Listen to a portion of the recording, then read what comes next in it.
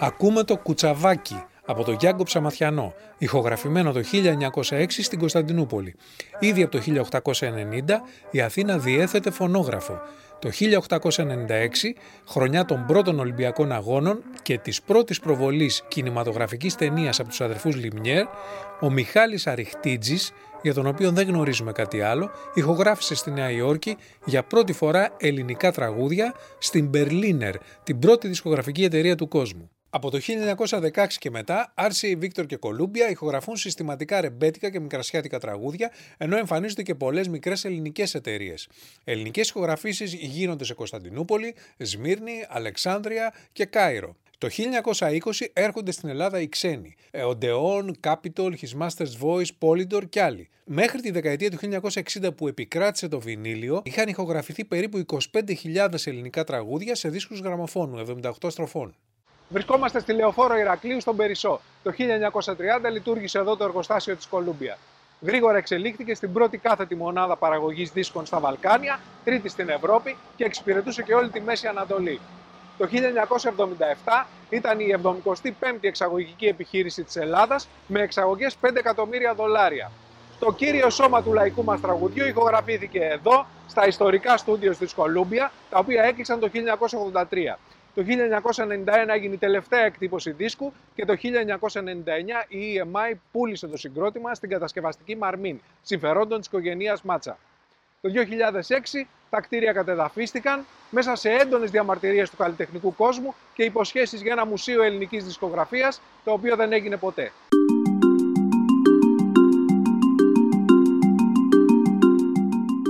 Καλώς ήρθατε στο ΕΜΕΝΑ ΡΩΤΑ, το κανάλι οδηγό επιβίωσης στη σύγχρονη μουσική βιομηχανία. Λέγομαι Βασίλης Γκίνος και είμαι μουσικός. Το σημερινό επεισόδιο είναι η κατάληξη μιας σύντομης επισκόπησης της παγκόσμιας μουσικής βιομηχανίας, η οποία ξεκίνησε 3 επεισόδια πριν. Στο επεισόδιο αυτό όλοι οι δρόμοι οδηγούν στο προφήτη Ηλία τα Σοκάκια, στο Γιαλού τα Βοζαλάκια, στη Τραπετσόνα, στο Ημεροβίγλι, στο Λευκό τον Πύργο και στις Ακρόπολης τα Μέρη. Πώς μεταφράζεται στα ελληνικά η μουσική επιχειρηματικότητα? Εμείς, κύριε Μιχαλάκη μου, έχουμε μοιρασμένη τη δουλειά.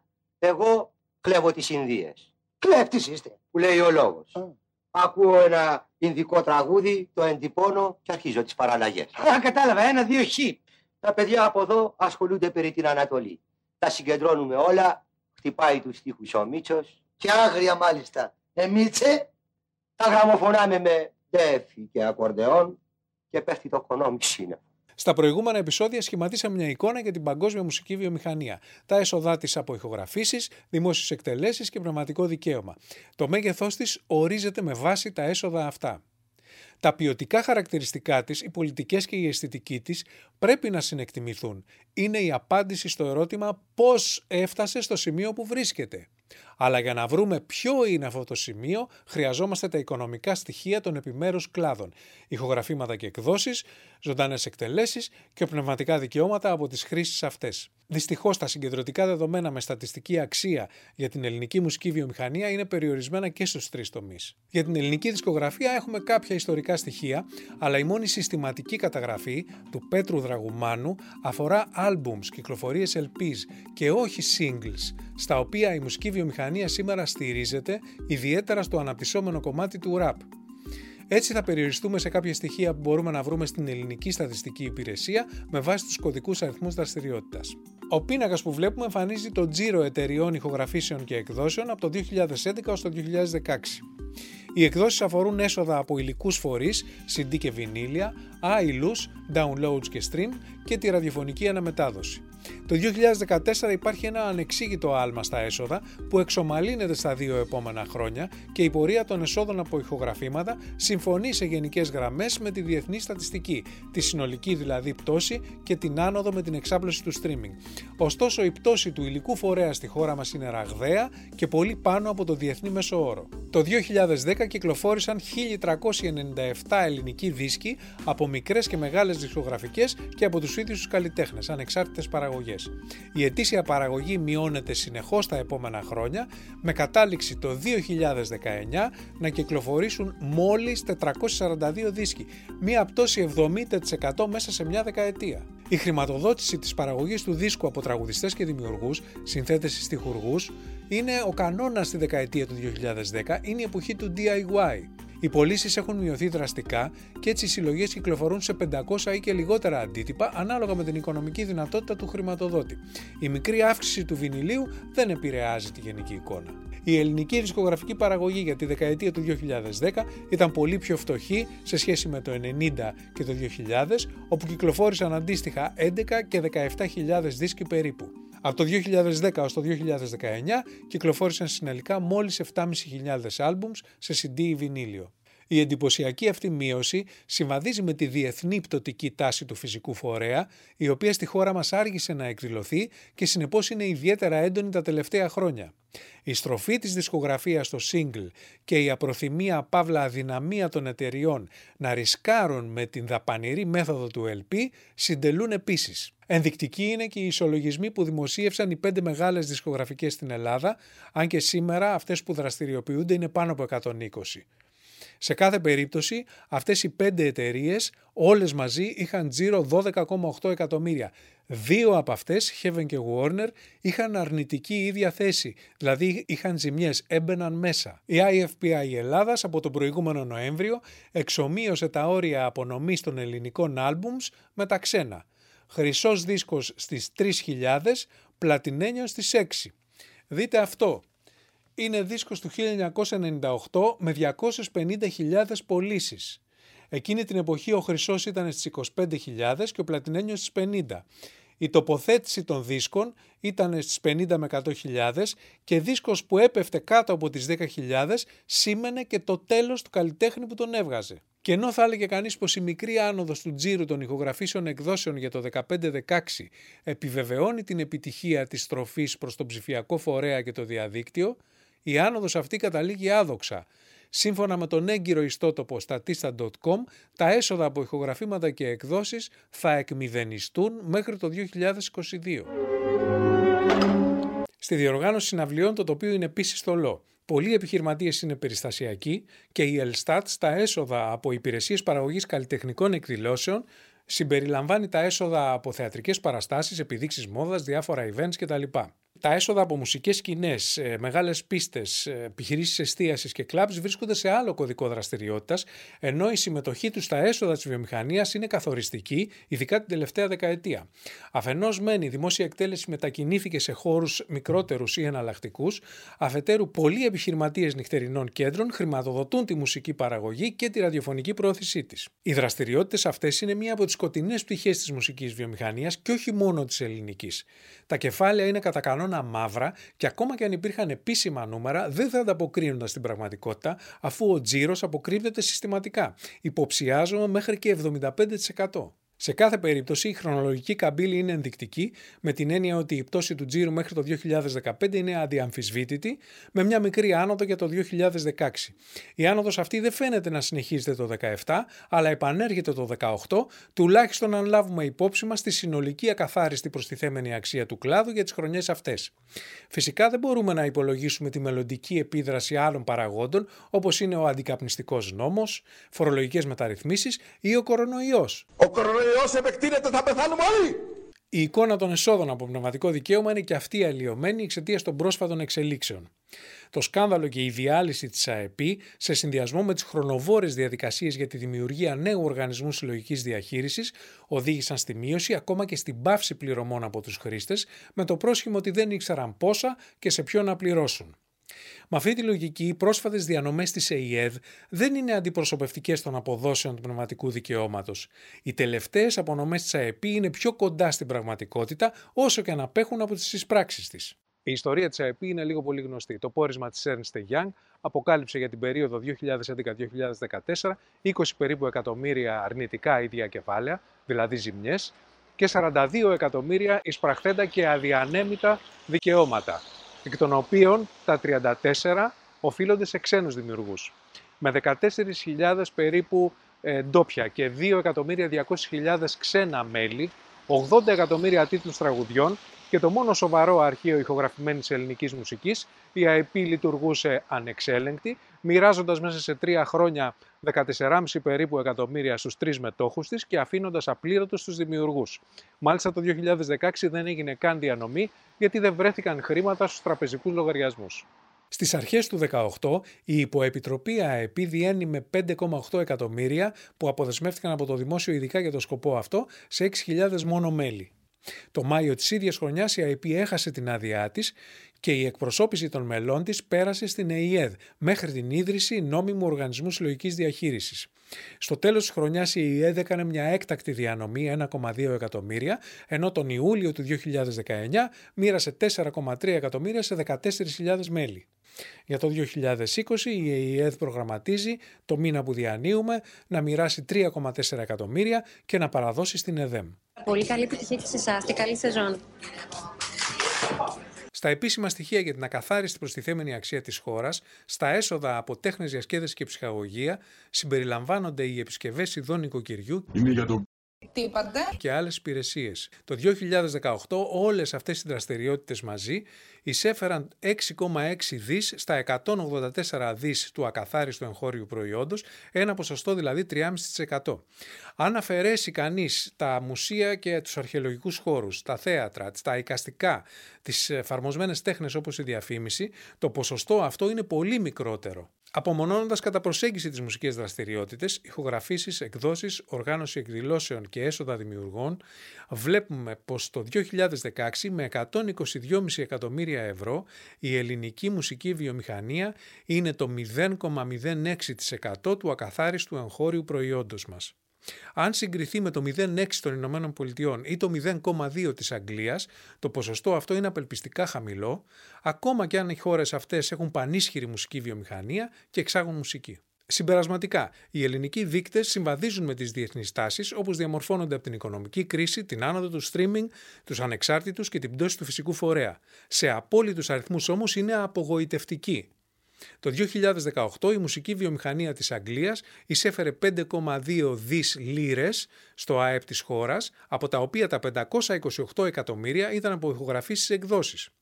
Τα αντίστοιχα ποσά στη χώρα μας κυμαίνονται από 120 με 130 εκατομμύρια όπως είδαμε, από τα οποία τα 15 έως 16 προέρχονται από ηχογραφήσεις εκδόσεις. Με βάση τα αντίστοιχα νούμερα πληθυσμιακά ισοδύναμων κεντροευρωπαϊκών χωρών, όπως ενδεικτικά η Αυστρία με 0,19%, το μέγεθος της ελληνικής δισκογραφίας έπρεπε να είναι ως και 4 φορές μεγαλύτερο. Στα Βαλκάνια, στη Βαλτική και στις μικρές χώρες της Ανατολικής Ευρώπης, η μουσική βιομηχανία έχει ανάλογες ή και χαμηλότερες από την Ελλάδα αποδόσεις, όπως ενδεικτικά η Ουγγαρία με 0,03%. Το μέγεθος της μουσικής μας βιομηχανίας είναι ανάλογο με των χωρών αυτών, ίσως και μεγαλύτερο, αν λάβουμε υπόψη μας τα σημαντικά αδήλωτα έσοδα από την νυχτερινή διασκέδαση.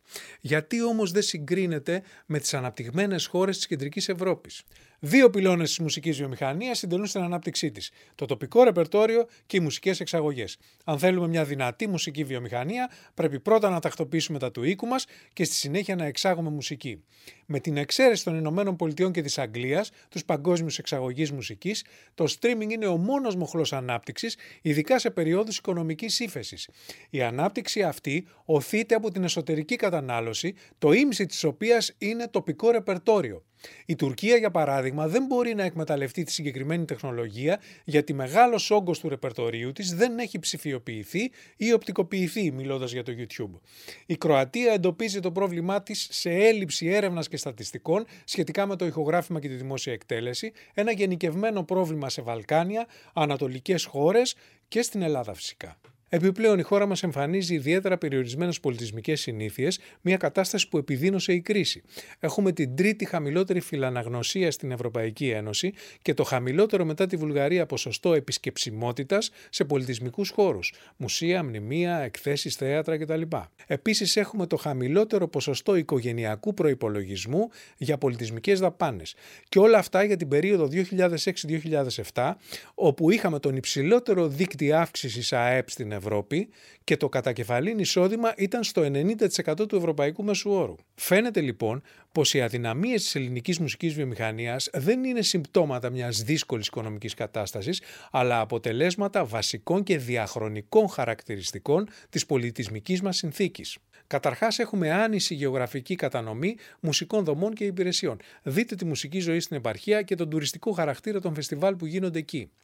Πολλά κράτη, περιοχές, πόλεις διεθνώς αξιοποιούν το δημιουργικό τους κεφάλαιο με σχέδια που ενισχύουν την πολιτιστική τους ταυτότητα στη λογοτεχνία, στη μουσική, στο θέατρο, στον κινηματογράφο, στα εικαστικά, παντού. Στη χώρα μας δεν υπήρξε ποτέ ουσιαστικός διάλογος για την αξιοποίηση μιας πλούσιας παράδοσης, για την εκμετάλλευση της οποίας βρισκόμαστε σε ιδανική γεωγραφική και πολιτισμική θέση. Έτσι μπερδεύουμε το world με το ethnic και το folklore, με αποτέλεσμα να απευθυνόμαστε σε αγορές που δεν κατανοούμε και δεν γινόμαστε και κατανοητοί. Οι εξαγωγές μας είχαν τουριστικό χαρακτήρα. Θυμηθείτε παλιότερα το σιρτάκι dance και πιο πρόσφατα ένα δημοτικό βαλκανικό ethnic, το οποίο οι γείτονες είχαν καλύτερα και προωθούσαν πιο έξυπνα. Επίσης, δεν υπάρχουν πολιτικές ανάπτυξης κοινού. Πώς θα έρθει ο κόσμος κοντά στην καλή μουσική.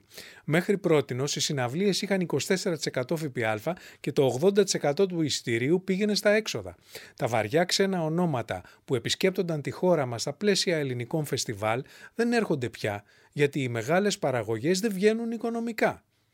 Ποιος θα πάει να δει ροκ και pop ονόματα, τα οποία δεν παίζει το ραδιόφωνο και το κοινό είναι η πω τι μου θύμισες πάλι.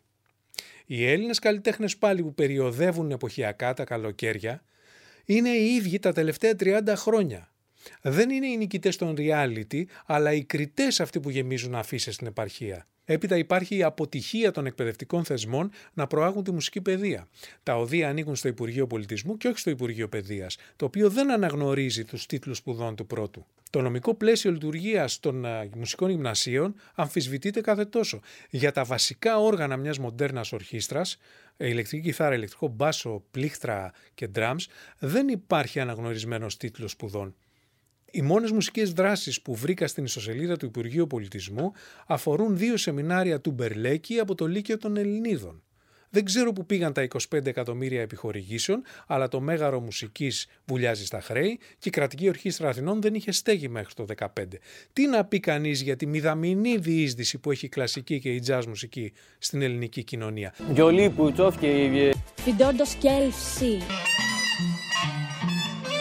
Δεν ξέρουμε πώς πέρασε σε τέτοια χέρια το δημοτικό τραγούδι που εκτελείται στα πανηγύρια, ούτε πότε και πώς θα αποβάλουμε αυτή την κακόγουστη αιμονή με το πιο φτηνό ροκ ήχο της δεκαετίας του 80 που χαρακτηρίζει όλες τις ελληνικές παραγωγές. Τέλος, έχουμε το σφιχτό εναγκαλισμό του εμπορικού ραδιοφώνου με τα νυχτερινά κέντρα και την ανακύκλωση ρεπερτορίου πίστας σε αυτό. Η νυχτερινή διασκέδαση είναι η κύρια πηγή εσόδων της ελληνικής μουσικής βιομηχανίας, κακά τα ψέματα. Το ραδιόφωνο και η τηλεόραση αναλαμβάνουν επιπληρωμή να διαμορφώσουν μουσικά γούστα και λαϊκά είδωλα, τα οποία εξυπηρετούν αυτή τη μορφή διασκέδασης σε βάρος οποιασδήποτε μουσικής ποικιλίας. Η μουσική αυτή ασφυξία δεν είναι ελληνικό φαινόμενο, ούτε παρατηρείται μόνο στη μουσική. Είναι μια πλήση εγκεφάλου, στην οποία στηρίζεται κάθε διαφήμιση για να είναι επιτυχημένη. Όταν το ραδιόφωνο λέει παίζουμε αυτά που αρέσουν στον κόσμο, στην πραγματικότητα εννοεί